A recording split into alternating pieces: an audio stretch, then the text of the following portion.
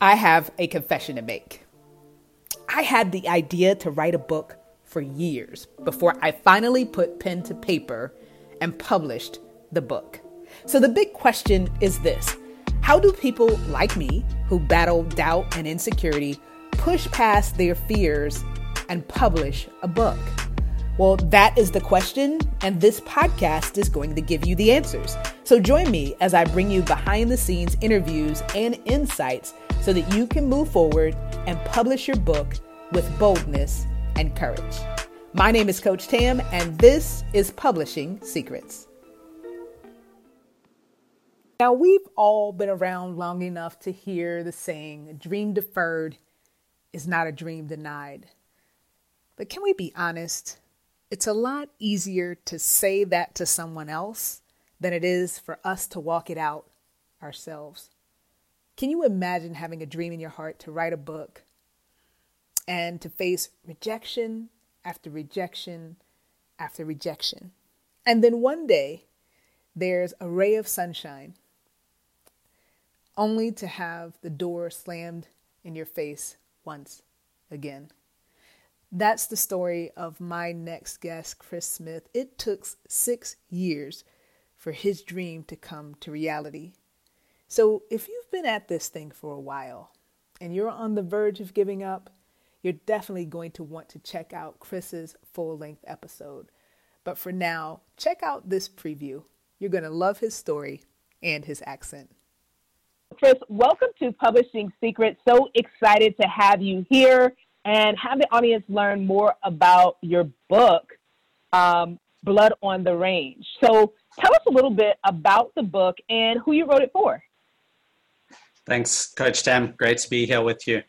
So Blood on the Range is something that's written for everybody from age 13, 14, all the way through to age 18.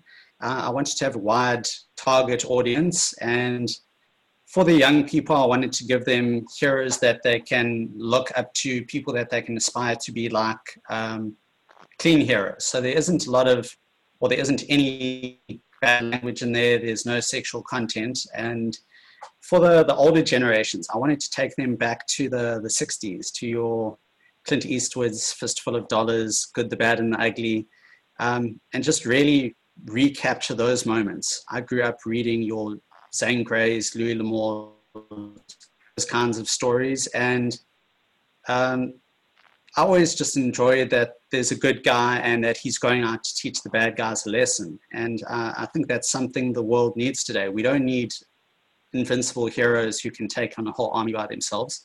We just need to know that there are people out there who face the same challenges that we face, and through guts and determination, and through the help of friends and family, they can overcome them. So my hero is a lot more realistic in that aspect. He does have his flaws, but he's just a normal person that people can relate to. Wow, I love that. So you're taking us back in time, good guys versus bad guys. And you talked about something, determination and guts. Now, because we've had an opportunity to spend more time together, I know a little bit more about your story, but I wonder if we could just clue the audience in a little bit.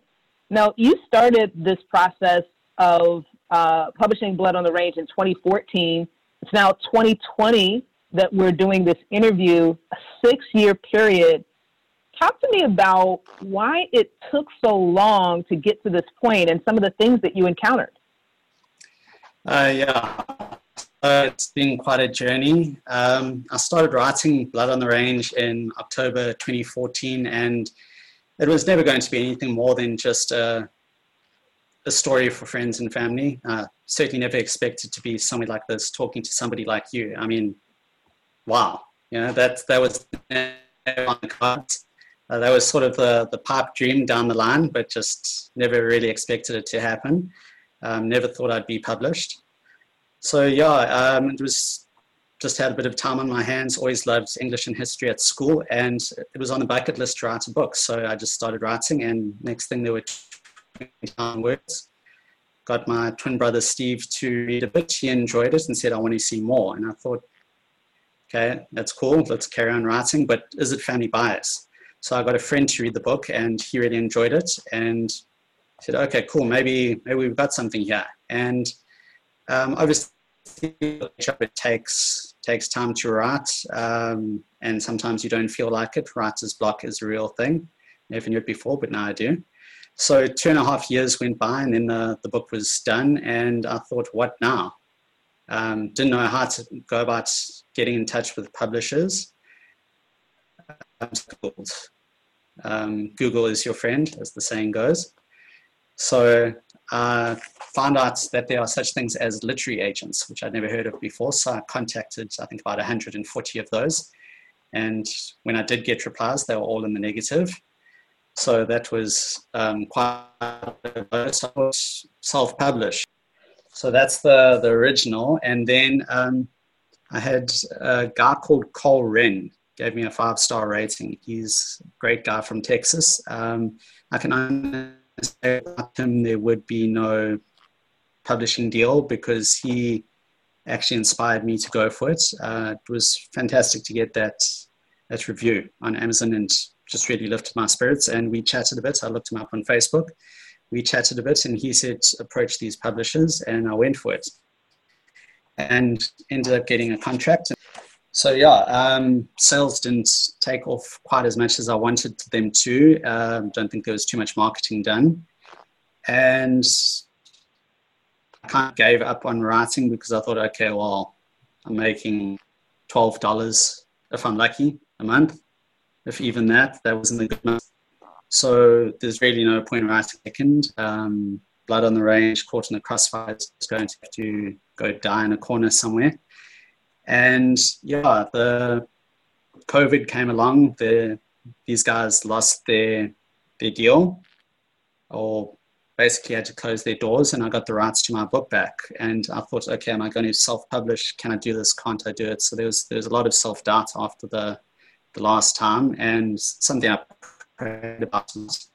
And I just had this voice saying, try again, try again, try again. So I thought, okay, before I self-publish again, I'm just going to try and Google Western publishers, and found a list of about 19, approached them all, and ended up signing with a fantastic company called Publishing.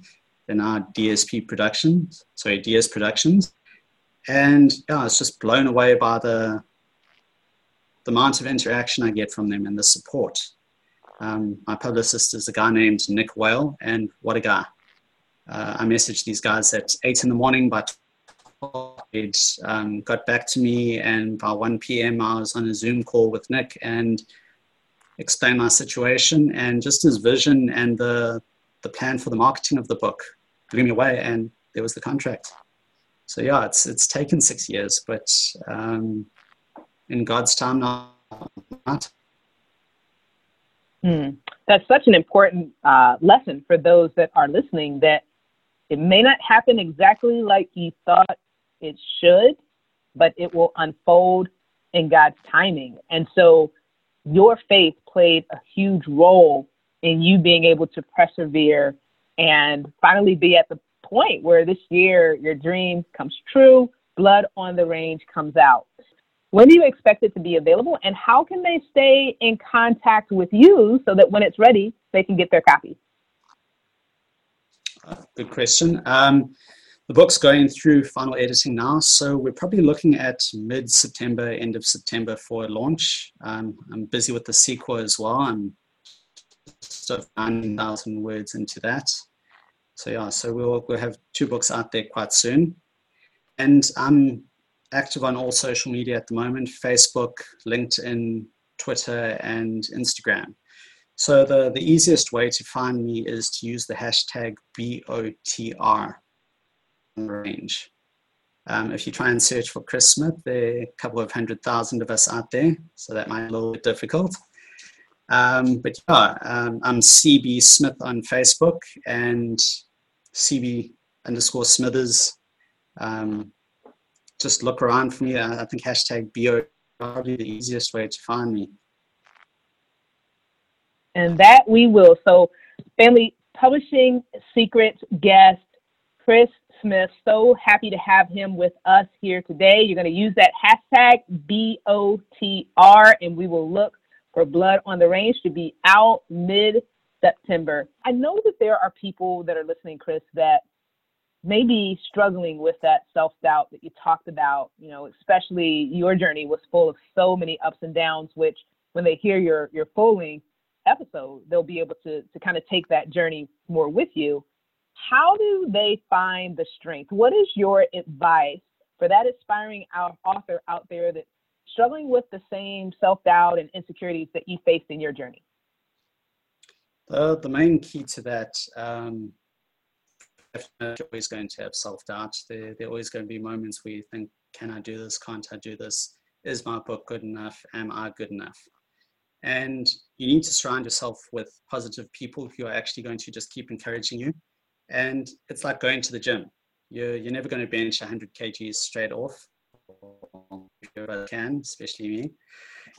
You just have to get in there and maintain consistency. You just have to put down 300 words a day, keep yourself consistent, keep doing that, because then you get a sense of achievement. You can see your book growing and you can say, okay, something. Today I achieved something. And all of a sudden that 300 words maybe in a week or two becomes 400 words a day, 500 words a day.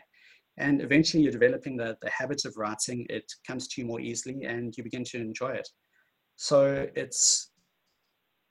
I think the keys are surround yourself with people who are going to show you love and who are going to support you in what you're doing, but also have that self-discipline and that motivation to keep doing a little bit every single day and just know it's not going to be easy, but at the end of the day, it's rewarding. Even if you don't publish it straight away, just to know that you've written a book. Not everybody can do it and not everybody does do it. And it's a great feeling. I mean, I can hold my book in my hands and I never thought I'd be able to do that. So yeah, I'd encourage everybody out there, go for it. Well, I hope that you have enjoyed this episode of Publishing Secrets, where our mission is to encourage and inspire you to write, publish, and profit in a way that honors God. In order to stay up to date on our episodes, go ahead and hit that subscribe button so that you will be notified. And if this episode has been a blessing to you, do me a favor, rate and review. Until next time, God bless.